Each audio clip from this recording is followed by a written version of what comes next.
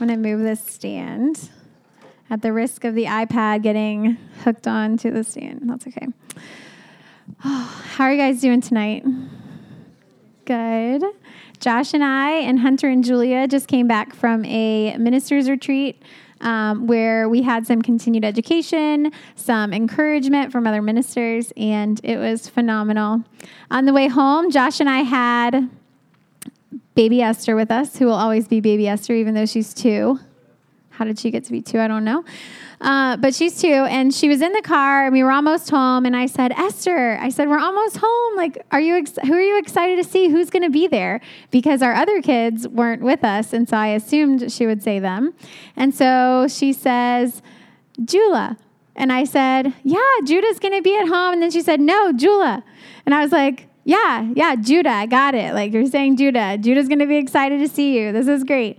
And she kept just saying, and then finally she said, no, Jula. And she was talking about Julia, which is, even though she had just been with Julia, she thought Julia was going to be at our house. And it turns out Julia was at our house, which was really great for Esther. Sometimes Esther's learning how to talk, and sometimes she says things to me repeatedly, and I just don't get it. I'm hearing what she's saying, but I just don't really understand what she's saying, just like in that instance. And how many times does God say things to us over and over, and we just don't understand?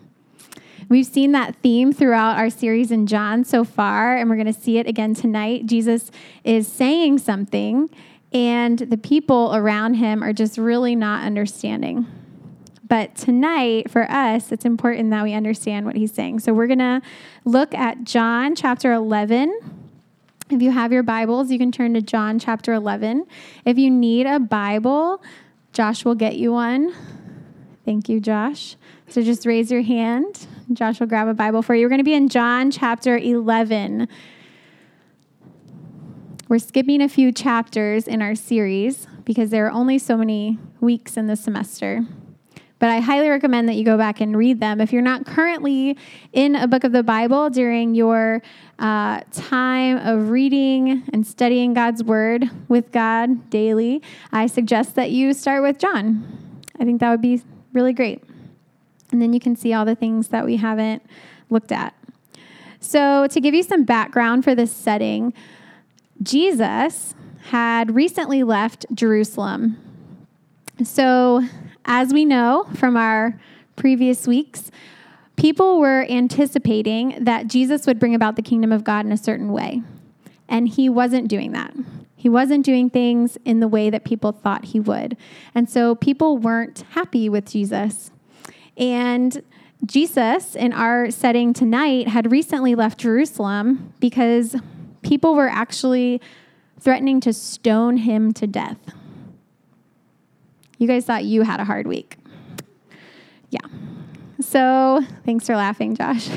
He loves me. I thought it was funny. I didn't even have it in my notes. So Jesus finally proclaims that he is the Son of God, that he is the Messiah. He has come to bring about the kingdom of God here on earth, to restore everything to the place that he made it to be, to what he had designed life for. So people thought that since he was saying that he was divine, that he was committing blasphemy, that he was lying, that he was doing this grave sin against God by comparing himself to him, by comparing himself as God's equal. And we do know that eventually people will kill Jesus, but it's going to be on Jesus's terms when he decides, when he allows himself to be taken. I don't know if you knew that yet. If not, sorry. We're going to get there in the story. Spoiler alert. We'll put that on the front of the podcast just in case people listen. Like, spoiler alert, do not listen if you haven't read through John. So Jesus retreats. He goes across the Jordan, and that's where we find him today. So starting in John chapter 11, verse 1. Now a man named Lazarus was sick. He was from Bethany, the village of Mary and her sister Martha. This Mary, whose brother Lazarus now lay sick, was the same one who poured perfume on the Lord and wiped his feet with her hair. So the sisters sent word to Jesus, Lord, the one you love is sick. So we have three people here. We have Mary, Martha, and Lazarus. They are brother and sisters, and they were Jesus's friends. They were supporters of Jesus. When Jesus came near their town, he would stay with them. Sometimes he would announce himself. Sometimes he wouldn't. Sometimes he would send word ahead. Sometimes he wouldn't. He would just show up. And when Jesus showed up, it wasn't just him. It was his disciples and really anyone that had been following him. So these people were so kind to Jesus. They were kind to the followers of Jesus. They were close to Jesus. And we see them throughout the other Gospels as well. The Gospels are the accounts of Jesus' life here on earth. So these were Jesus' friends and supporters and people who Jesus loved. They said, Jesus, the one you love is sick. So Mary, Martha, and Lazarus supported him with their finances, gave he and the disciples food and a place to stay. And then Lazarus is sick. Verse 3, so the sisters sent word to Jesus, Lord, the one you love is sick. When he heard this, Jesus said, this sickness will not end in death. This is what Jesus is going to repeatedly say that people aren't going to get. This sickness will not end in death. No, it is for God's glory, so that God's Son, Jesus, may be glorified through it. Now, Jesus loved Martha and her sister and Lazarus. So when he heard that Lazarus was sick, he stayed where he was 2 more days. And then he said to his disciples, let us go back to Judea. So Jesus gets word from Mary and Martha that his friend is sick. Now, you have to remember what age this was. Caroline can probably tell us from her almost nursing degree that people didn't really have a lot of medicine. There's no CVS. Sickness was a big deal. There was no CVS to get Benadryl. There was no CVS to get cough medicine or to get Advil or Tylenol or antibiotics. And so sickness was a big deal. This was probably life-threatening.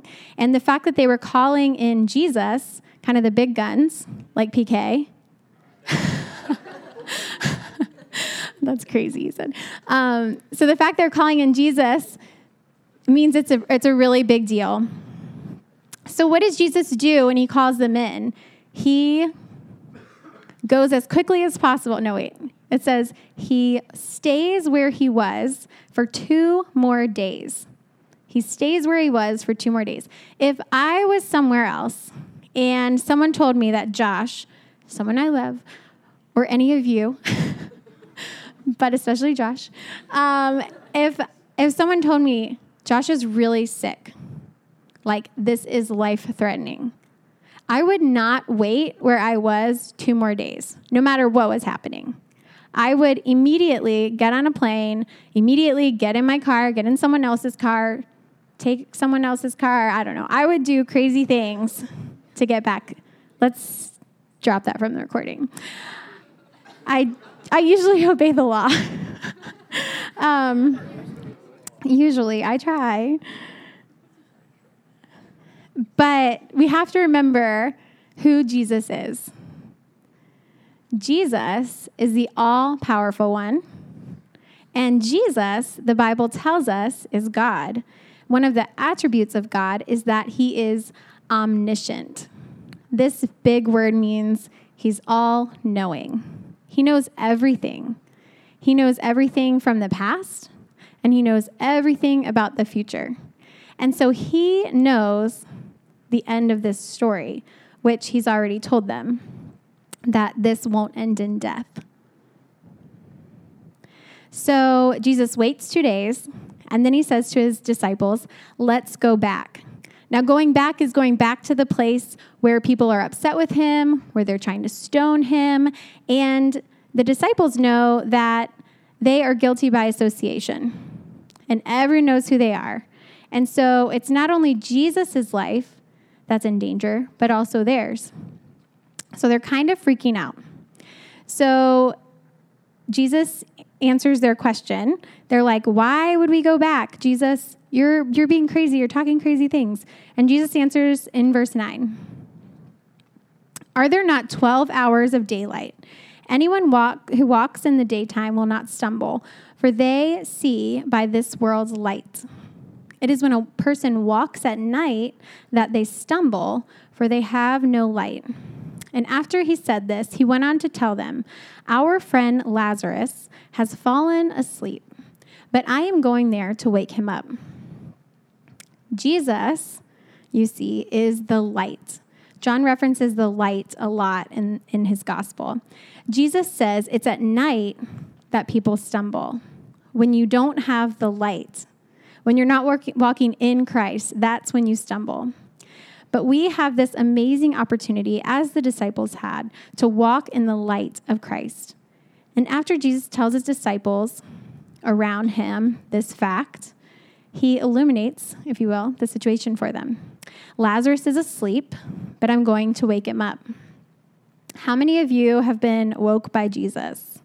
Anybody? Got some nods? Okay. How many of you, maybe you just got here not anticipating being intercepted by God? Maybe you came to college this year. Maybe you're a freshman, sophomore, junior, senior, and you weren't anticipating being intercepted by God. But you have been. He's woken you up. Perhaps your eyes have been opened. Your mind has been opened. You're seeing things by the light of Christ that you've never seen before.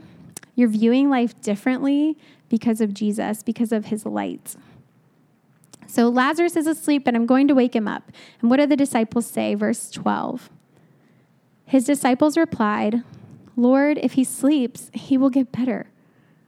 As Daniel Tiger says, who is my kid's favorite person, Daniel Tiger says, Lord, he says, he doesn't say Lord. I wish he did. That would be amazing. He says, when you're sick, rest is best. And I can sing it for you later, but not into the microphone. When you're sick, rest is best. Lord, if he sleeps, he'll get better. But Jesus had been speaking of his death, but his disciples thought he meant natural sleep. I'm so thankful for the clarification that John gives us sometimes. Jesus, we don't really need to go risk our lives, right? Like, if he's sleeping, he'll be fine. Why are we going? Let's stay in the safety of this retreat place and not go back to the place where people want to kill us and you because of our association. So verse 14. So then he told them plainly, how many of you are thankful when the Lord speaks plainly to you? I'm so thankful for that. Jesus, do you see us? Yes, please. So Jesus says plainly, Lazarus is dead. He's not asleep. And for your sake, I'm glad I was not there, so that you may believe. So that you may believe. But let us go to him. In verse 16, then Thomas said to the rest of the disciples, let us also go that we might die with him. Yeah, it's a great week for the disciples. Thomas is an optimist, obviously. But what if he was willing to go and die? If that's what Jesus said, if that's where Jesus was following and he knew the risks, what if he was willing to do that? How many of us are willing to follow Jesus no matter what, no matter where he leads, even if he leads us to that place that we said, Lord, please never send us there? We're talking about God, the one who's light, the one who can see and who knows everything. So the disciples still aren't understanding what Jesus is saying, and they aren't getting it. He keeps saying it, but they're not understanding. Verse 17, on his arrival, Jesus found that Lazarus had already been in the tomb for 4 days. Now Bethany was less than 2 miles from Jerusalem, and many Jews had come to Martha and Mary to comfort them in the loss of their brother. When Martha heard that Jesus was coming, she went out to meet him, but Mary stayed home. Lord, Martha said to Jesus, if you had been here, my brother would not have died. But I know that even now God will give you whatever you ask. Jesus said to her, your brother will rise again. And Martha answered, I know he will rise again at the resurrection at the last day. Jesus said to her, I am the resurrection and the life. The one who believes in me will live, even though they die. And whoever lives by believing in me will never die. Do you believe this? Yes, Lord, she replied. I believe that you are the Messiah, the Son of God who has come into the world.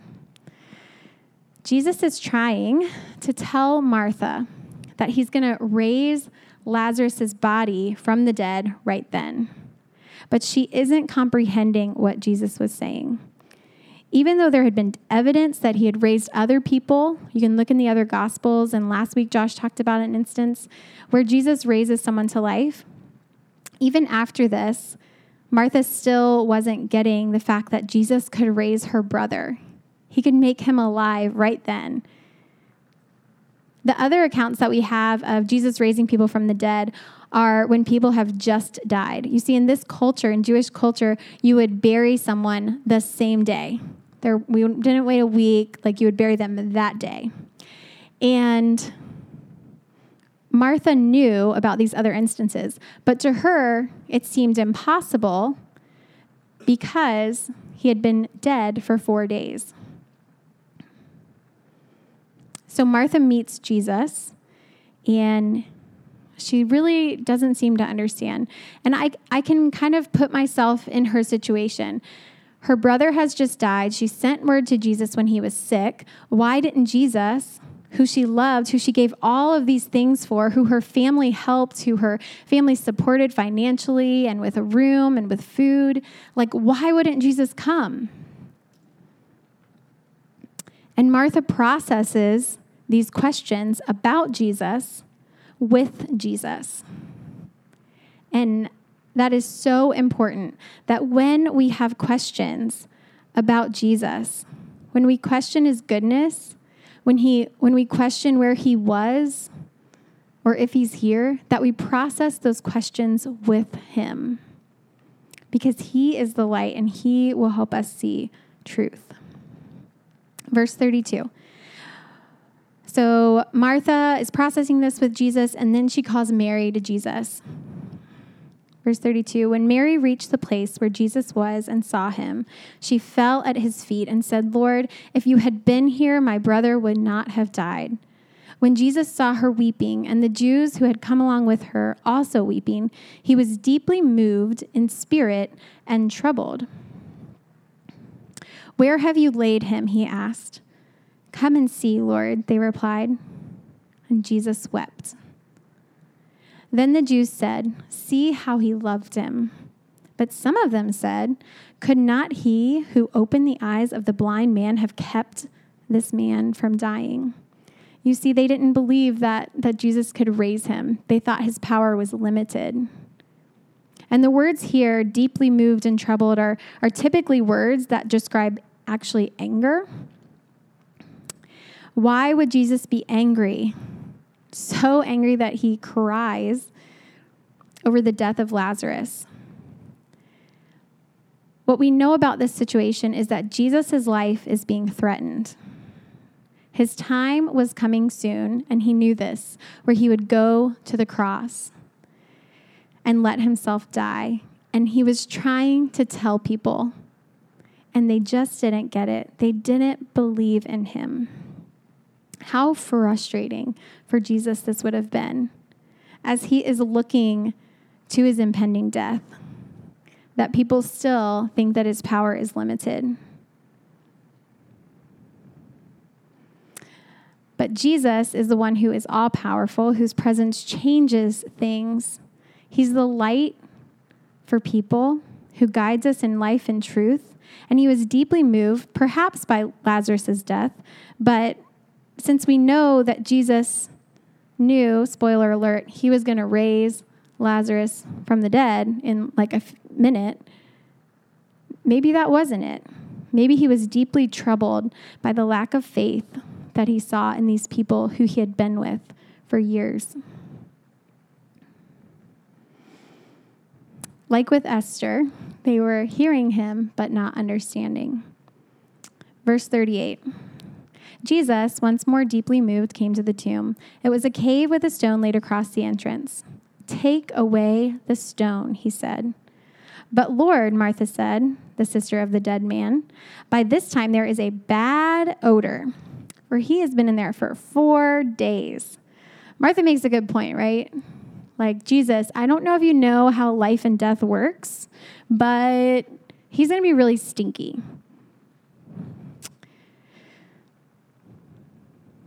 Verse 40. And then Jesus said, "Did I not tell you that if you believe, you will see the glory of God? Believe me, trust what I say is true. Trust in my capabilities. Trust in who I am." Verse 41. So they took away the stone. Then Jesus looked up and said, "Father, I thank you that you have heard me. I knew that you always hear me, but I said this for the benefit of the people standing here, that they may believe you sent me." When Jesus had said this, Jesus called in a loud voice, "Lazarus, come out." The dead man came out, his hands and his feet wrapped with strips of linen and a cloth around his face. And Jesus said to them, the crowd, "Take off the grave clothes and let him go." So Jesus comes to the home of Lazarus after waiting 2 days to ensure that there is no question that Lazarus is dead. He comes back to a town and a place that tried to kill him. He risks his life to save Lazarus, knowing that what he was doing another miracle that would certainly get out to people trying to kill him, knowing that what he was doing and his presence here would ensure his death would come soon. He knew that this was happening, but he came and he gave his life so that in him, Lazarus could have life. And that's what he's done for us. So that when we die here, if we are in Christ, if we say yes to Jesus, we get to be with God for eternity. And that's a really good deal. If we are in him, if we lay down our lives here, living in him, if we make that investment of our life, we get eternity with him. And that is a good return. Any econ people? I don't know. Yeah, it is. Just trust me. The math works out really great in our favor. But Jesus also came to give us life here and now. New life. Life lived fully in the one who created us. What happens when Jesus calls out to Lazarus is the same thing that happens when Jesus saves us today. We come alive.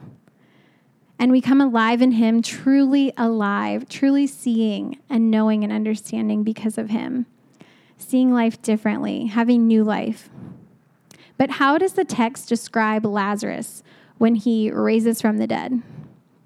Verse 44, he came out and his hands and his feet were wrapped with strips of linen and a cloth was around his face. So Lazarus was now alive, but he was still wrapped up in the cloths of death. What was good, those cloths were good for a dead person, were a hindrance to someone alive. When we say yes to Jesus, when we give him our lives, we become alive and new right then and right there. 2 Corinthians 5:17 says, "Therefore, if anyone is in a Christ, they are a new creation. The old has gone, the new has come." Galatians 2:20 says, "For I have been crucified with Christ, and yet I live. The life I live in the body, I now live by faith in the Son of God who loved me and gave himself for me." We are new, but we still live in the same environment, potentially. We still have some of the same habits of our past. We still have some of those cloths of death wrapped around us that reek of our old selves. I can't read my notes. Of the old sin that binds us. Things like selfishness, greed, sexual addiction, drunkenness, living to gratify ourselves. This old sin that previously directed our ways influenced us. These things that promise so much but really lead to death. And Jesus comes in and he makes us new. And this has happened for some of you this semester. You've said yes to following Jesus and you're still walking or trying to walk while also being bound in those old grave clothes. And tonight, Jesus wants you to take those off. He wants you to leave behind those cloths that reek of death, and he wants you to be able to live fully and alive in him, unrestricted by those old things, by those things that promise us so much, but really leave us with little, that leave us empty, the things that don't give life like they promise to. Jesus wants you to be free tonight. 2 Corinthians 3:17 says, where the Spirit of the Lord is, there is freedom. The Holy Spirit is here tonight. The Holy Spirit is God with us on the earth now. After Jesus was resurrected and went back to heaven, he sent the Holy Spirit to be God with us. And he desires you to live free, unrestricted, in Christ. Jesus didn't die on the cross to only let us live fully when we get to heaven. He died to give us eternal life starting now. And when you say yes to Jesus, those chains to sin are broken. You are alive. They can't bind you, but you have to walk away. You have to take those grave clothes off. So tonight, if that sounds like you, if you've been trying to follow Jesus, but you keep tripping, maybe you have some of those old grave clothes still wrapped around you. And the Holy Spirit says to you tonight, be free. I've come that you could live free in me.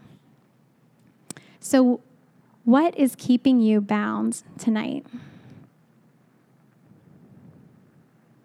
What decisions are you making that keep those grave clothes on? With the old stench, the stench of your old self, like death wrapped around you. Sometimes it's hard to step out of those old grave clothes because we know them. And we find comfort usually in things we know. And so sometimes we're afraid to take those off because what would happen? What would it be like if I made changes? What would it be like if I stepped away from those things that were leading to death, that were empty, and started living fully for Christ?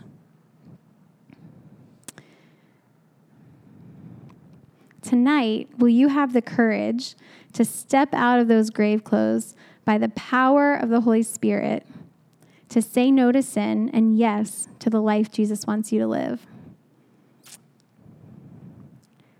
And then my second question is, how are you helping others out of their binding? If we look back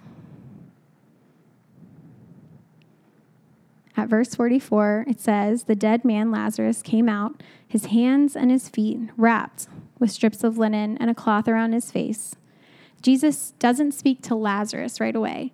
He speaks to the crowd. He speaks to the people that were close to Lazarus, who were there grieving his death, those people closest to him. And Jesus says to the crowd, take off the grave clothes and let him go. Sometimes we need help from those around us. God made us relational people, and he gave us community so that we could help each other live for him. So how are you helping others out of their binding? How are you coming alongside people to help them live the free and full life that God wants them to lead? Those examples of what might be keeping you bound from living free in Christ, whatever stood out to you, it could also be something that someone near you is struggling with. And they may be free, they may be alive saying yes to Jesus, but they're just trying to figure out how to live free. They still might be wrapped up, although alive. So how can you help your friend with whatever it is that's keeping them from being alive in Christ? Would Julia come up and start strumming? What could happen if we, as a community of believers, of Christ followers and Jesus people, lived free, stepped away from those grave clothes, helped each other out of them, and lived free in Christ? What could happen if, when we hung out, we encouraged one another towards holiness? What could happen if we help each other along the way? If you know your friend struggles with alcohol addiction, and so you choose to stay back with them instead of going out while other people are drinking, or if you choose not to serve alcohol at your party in honor of them. What could happen if you know your friend is living in self-doubt and insecurity, and so you call out the truth in them, that they are a child of God, that they are free because Jesus sets them free, that they can and have the power in the Holy Spirit to walk away, or that they are known, loved, and valued by God? What could happen? Jesus doesn't turn to Lazarus.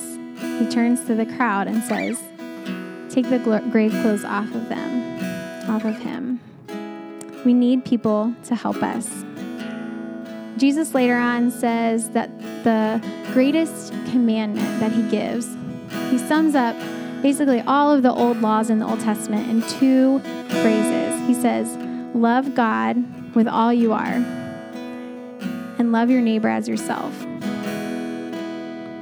What if we did that tonight? So we're going to take a minute, and we're going to just take 2 minutes, and I'm going to leave you with the Holy Spirit to reflect on what is keeping you bound, what is keeping you from living the life that God wants you to live, a life fully alive and fully free in him. Jesus, help us. Thank you for making us alive in you, but we just ask for help. So Holy Spirit, in this moment, I pray that you would direct our minds and our thoughts to those things that are leading to death, that don't live to life and life abundant.